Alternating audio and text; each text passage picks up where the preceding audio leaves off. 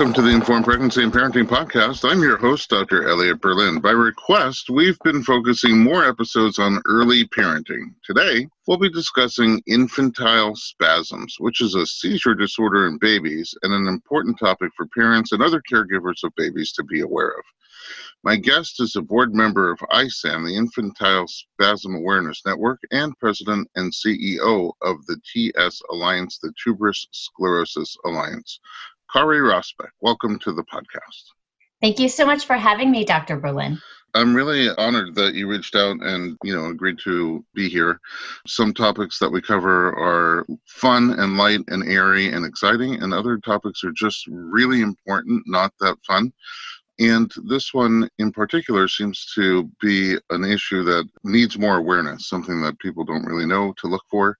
Thankfully, it doesn't affect a tremendous amount of people, but for those who it does, the sooner we figure it out and get treatment, the better off we are. So this is one of those episodes that's filled with really important information and important to listen to and to share with other people who are having kids or who care for kids. Before we jump into that, let's get started with a little bit more about your background. Where are you from? I'm originally from Illinois, Charleston, Illinois. Little rural town. That's where my parents grew up, but we moved all across the country. My dad was in education and politics, and so we lived in Littleton, Colorado, we lived in Knoxville, Illinois, and we lived in upstate New York, kind of all over the place. Well, politics. Okay. I'll leave that one alone. But, his career in terms of both education and politics, did they shape a bit of what you're doing now? 100%. So he was a community college president, always worked in the nonprofit field. He believed that education lifted people up. He inspired me to want to start a nonprofit when I was in my 20s, but also to really give back to others. And nonprofit specifically for what? So I have always worked in nonprofits, whether it was theater or education for an organization called Junior Achievement, or international health and development, or now in health advocacy. I'm working on Senior Achievement. Senior Achievement. Just for myself. It's my personal organization for me. It's never too late is my motto. That's right. And how many kids do you have? I have 5 children. And did you have them all in Minneapolis? Had them all in Minneapolis, actually a northern suburb. Yep. A girl and 4 boys. Minnesotans. That's right. And you have a personal experience with the loss of a child, which I'm so terribly sorry to hear about. You had a baby pass from SIDS. Can you tell me more about that? Absolutely. So our daughter, Noelle, passed away in February of 1994. She was 2 months and 8 days old. That loss was so profound. It was our first child. And so when you're a brand new parent and you're worried about everything, it's extremely difficult. However, it definitely shaped the rest of my life. It shaped the way that I have grown my career to help other families not experience what I had to experience, whether it's SIDS or another health condition where there are treatments or where my efforts can help create a better quality of life. Did you know a lot about SIDS before it happened? No. So all I knew about SIDS was what we learned in our pregnancy classes, right? Our labor classes, where they definitely mentioned it. And when Noelle passed away, it was the year where they just started talking about the Back to Sleep campaign. Mm-hmm. And the year after my daughter died, because of the efforts of that awareness campaign, the rates in Minnesota dropped 50%. Back to Sleep meaning the effort to get babies to sleep on their back? That's right. That is exactly right. Oh, so just by having babies flip from sleeping on their belly to sleeping on their back made a dramatic decrease in SIDS. Absolutely. And I've read some recent articles where young parents are starting to do tummy sleeping again. And to them, I would just say it is a small thing to put a baby to sleep on their back, and it can make a tremendous difference. And I've lived that. I'm living proof. And I would just really encourage people to pay attention to that. And now you literally spend your life. I mean, there's no way people listening would know this, but it's super early on a Sunday morning. And you're out and about, helping our audience become aware of infantile spasms. So obviously you're very, very dedicated to your work, and you're trying to help other people, not with SIDS, but with another infantile condition that can also be fatal. And, it's clear that your passion is also driven by your personal experience, not wanting other people to ever experience that horrible situation. So just another reason. I think that sometimes, it's unimaginable what that experience is like, but for most of us, it probably knocks us down and quiets us down and puts us into a cave someplace. And the greatest respect for someone who stands up and says, no, I'm going to make the world a place where this doesn't happen to other people. So I deeply appreciate you. Okay, you have experience with the American Committee and then Global Impact. Talk to me about those. Sure. The American Refugee Committee, that is based here in Minneapolis, and international service agencies now known as Global Impact. Those are organizations that help with refugees and those that are displaced by war. And Global Impact is kind of like a United Way, but for the leading international relief and development organizations. And so with my degree in theater, I would go into workplaces and in about 2 minutes have to describe the impact of a gift of giving to global impact. In lots of places around the world, for instance, where we don't have wonderful physicians or doulas that help people through pregnancy. For instance, Save the Children had this great birthing kit. It was a bar of soap, a plastic sheet, a clean razor blade, and a string. But that package helped save thousands of lives because the razor blade was sterile and you weren't cutting the umbilical cord with a dirty knife. String to tie off the umbilical cord, a plastic sheeting to keep the birthing area clean, of course, a bar of soap to wash your hands for the person that was delivering the baby. It's so small and it costs nearly nothing. But again, in that instance, it made such a difference. So it just goes back to, the commitment of my career and really helping raise awareness among people that had no idea. It's a little crazy that you say that. First of all, the 2-minute pitch to really figure out how to get into somebody's brain and make them aware of a situation and care enough to want to take an action sounds like Shark Tank for doing good things. But the other thing is, in my childbirth education class, I've been aware of several people who have had their baby here in first world country in the car. And it happened enough times that I started to incorporate a little segment on car birth or giving birth at home, either before your midwife gets there, before you leave to the hospital. And that kit is something that I have described several times. I'm like, just keep one of these in your car just in case, and then you'll have it. I did not know it was out there saving babies. So almost feel like it could be a Shark Tank product here. Yeah, absolutely. Maybe you should market that, Dr. Berlin. Look, there's another thing. But in the meantime, you can make your own at home if you're listening and about to have a baby. Kari, let's take a little break. When we come back, I want to find out more about infantile spasm and tuberous sclerosis. Don't go anywhere. We will be right back.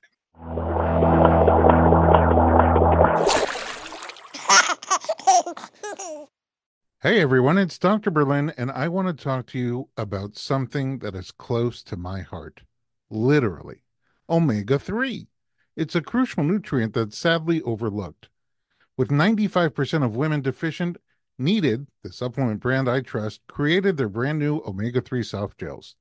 Designed by perinatal experts, they support you and your baby's well-being from fertility to pregnancy and beyond. Unlike other brands, Needed's Omega-3 is sustainable, pesticide-free, and third-party tested for purity. Plus, my favorite, it has a milder taste and smell, perfect for sensitive mamas. Don't wait. Visit thisisneeded.com and use code BERLIN to get 20% off your initial order. Experience the needed difference, consciously crafted for your health and the planet.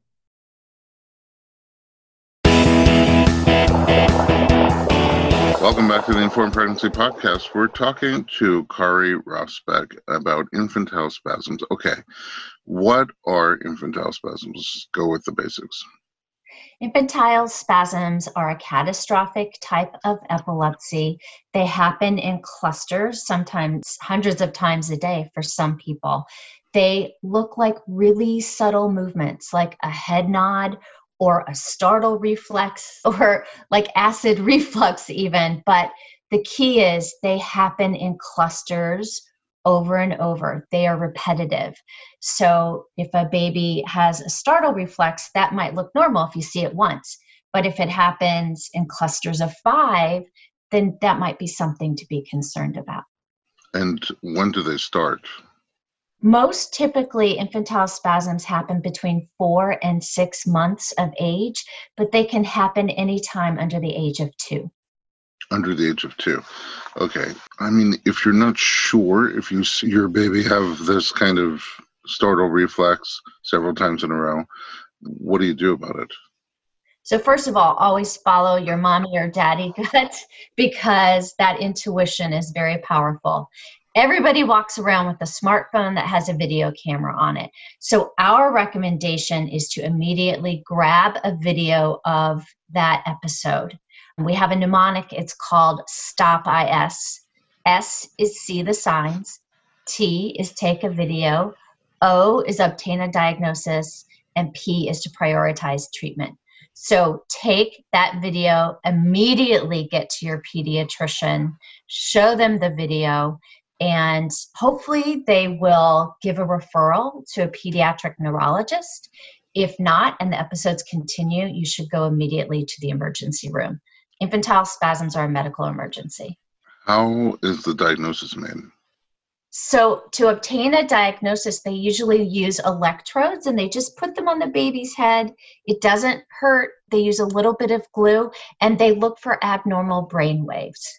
Hips arrhythmia is what they look for. That's the abnormal pattern. Mm-hmm. So is that abnormal pattern happening even when the spasms aren't happening?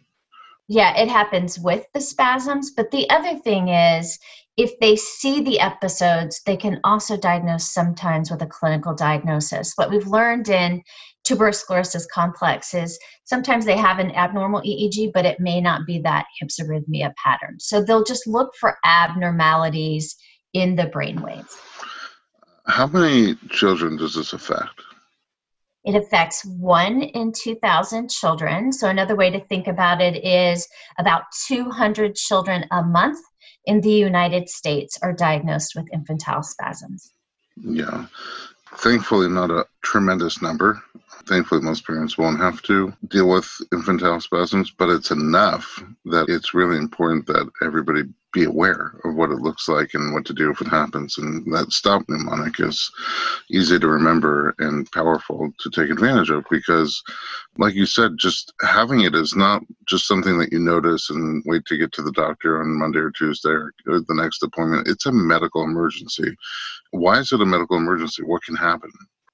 Well, those little seizures that look innocuous, like a head nod, are an electrical current going through the developing brain. And so what we know is the longer that seizures go undiagnosed and not treated, the poorer prognosis for the long term. So having infantile spasms that are not diagnosed and treated, and there are 2 FDA treatments that can be used immediately, means a greater chance of developmental disabilities, potentially autism, and a lifetime of refractory epilepsy. So it's really, really, really important, even in the age of COVID, to immediately seek treatment. So if those FDA drugs are used early on, then the damage to the brain, is that what we're saying, is decreased? The opportunity for damage to the brain would decrease. That is correct. Switching to the other side, are there specific things that put kids at risk for infantile spasms? Do we know why they happen? So there are some genetic causes of infantile spasms. Tuberous sclerosis complex, the organization that I represent, is a leading symptomatic or known cause of infantile spasms. About 1/3 of infants with TSC will develop infantile spasms. So that's a condition that we make our community aware of immediately when a child is diagnosed with TSC, if they haven't had seizures already. So TSC is separate from infantile spasms, but they can lead to infantile spasms. What is TSC specifically? Tuberous sclerosis complex is a leading genetic cause of epilepsy and autism. It causes tumors, generally non-cancerous, to form throughout the body, the brain, heart, kidney, liver, lungs, skin. It impacts about 1 in 6,000 live births and about 50,000 people in the US and 1 million people worldwide. How is that diagnosed? Because you're saying in babies, right? People are born with it already or develop it? No, they are born with it. So it impacts the genes, TSC1 and TSC2, that usually happens in utero as a baby is forming. What we do know is that for some children, you can actually detect TSC in utero by the presence of 2 or more heart tumors. So if you're doing a routine ultrasound and you see 2 or more heart tumors, there's a 99% probability it's TSC. That gives us the ability to intervene quite early in TSC. There was a clinical trial that just closed utilizing one of those FDA medications for infantile spasms called vigabatrin that we tried preventatively to see if we could prevent seizures from ever developing, with the end point being greater cognitive outcomes. But even if we see the heart tumors in utero and you're not in a clinical trial, we know to watch that infant much more closely. And sometimes they don't get infantile spasms. Oftentimes they don't get infantile spasms, but what is their prognosis outside of that? Are there treatments for TSC specifically? There are 2 FDA-approved drugs specifically for TSC that would be effective a little bit later on. As it pertains to infantile spasms, one of the 2 FDA-approved drugs, vigabatrin, is a first-line medication in the treatment of infantile spasms in tuberous sclerosis complex, often stopping those seizures after the first dose. If you think that you're witnessing infantile spasms, is the right move to go to the pediatrician with it? I know you said take a video, but is the right move to go to the pediatrician, or do you just go straight to the emergency room? The important thing is to be seen within 24 hours. So if you have a video and you can get into your pediatrician who knows you, your family, your baby, try that route. If not, go straight to the emergency room. Absolutely. And that video is hugely important. Just in case the infantile spasms aren't happening when you're there, you can at least show the video so that the attending physician or your pediatrician can see exactly what's happening. Do they happen during sleep? They are very frequent upon arousal from sleep. Oh, right when you wake up. Oh, so that's another thing also to kind of look for if it happens right after your baby wakes up, but not so much during sleep. More frequent upon arousal. Okay, yeah. I feel like some people now with the new baby monitors, they have video of the baby sleeping. And so I thought maybe that could be a way to catch video of them happening, but it sounds like it's more of a wait time situation. Okay, let's take a little break and we'll come back and learn more about the work you're doing and the goals that you have. We'll be right back with Kari Rosbeck.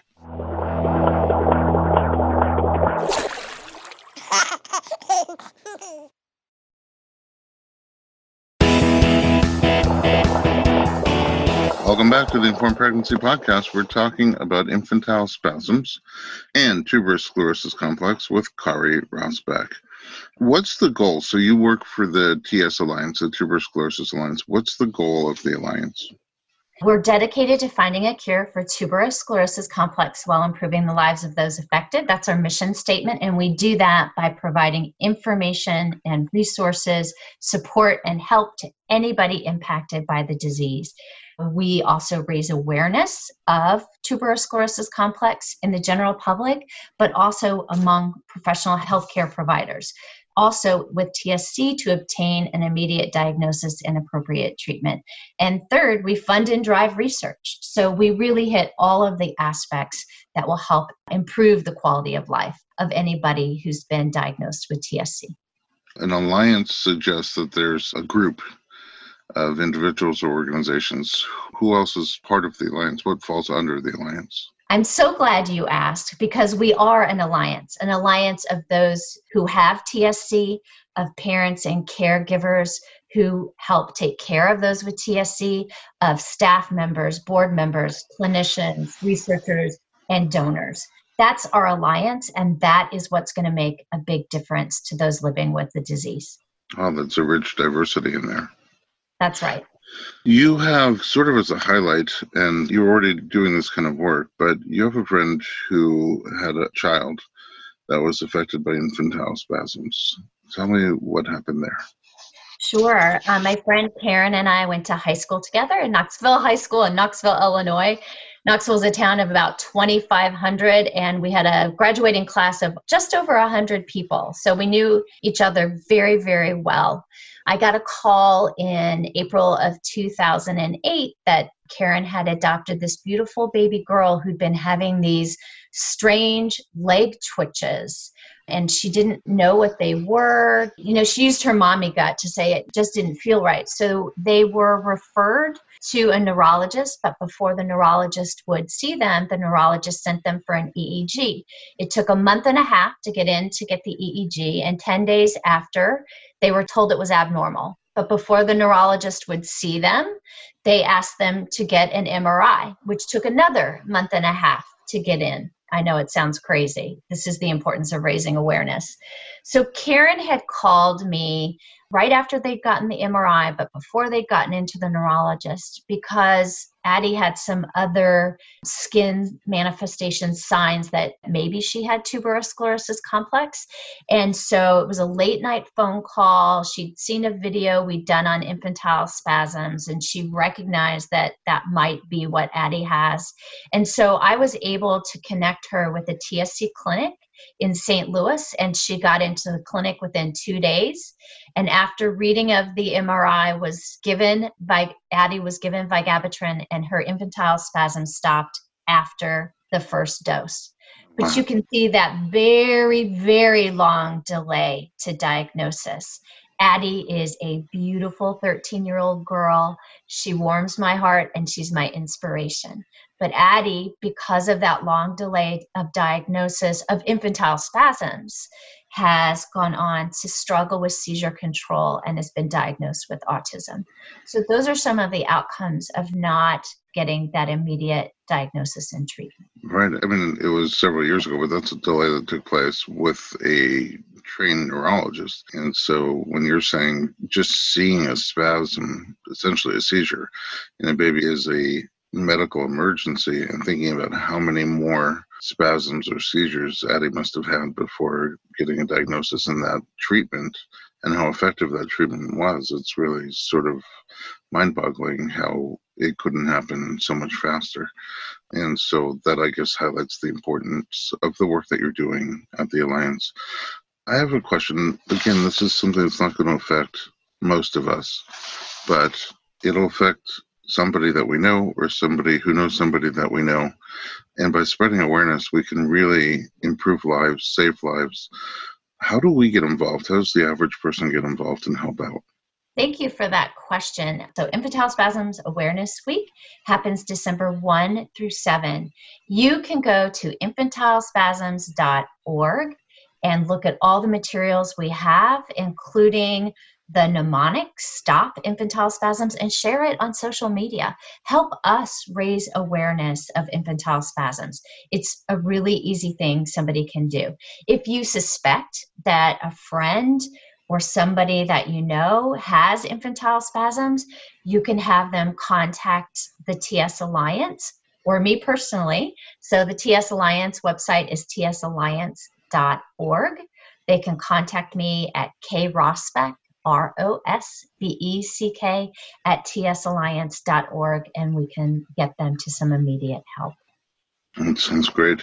I wonder, do you have videos online of what they look like, the infantile spasms? We do. At both infantilespasms.org, there are several videos. We also have them under the Infantile Spasms segment at the TS Alliance website.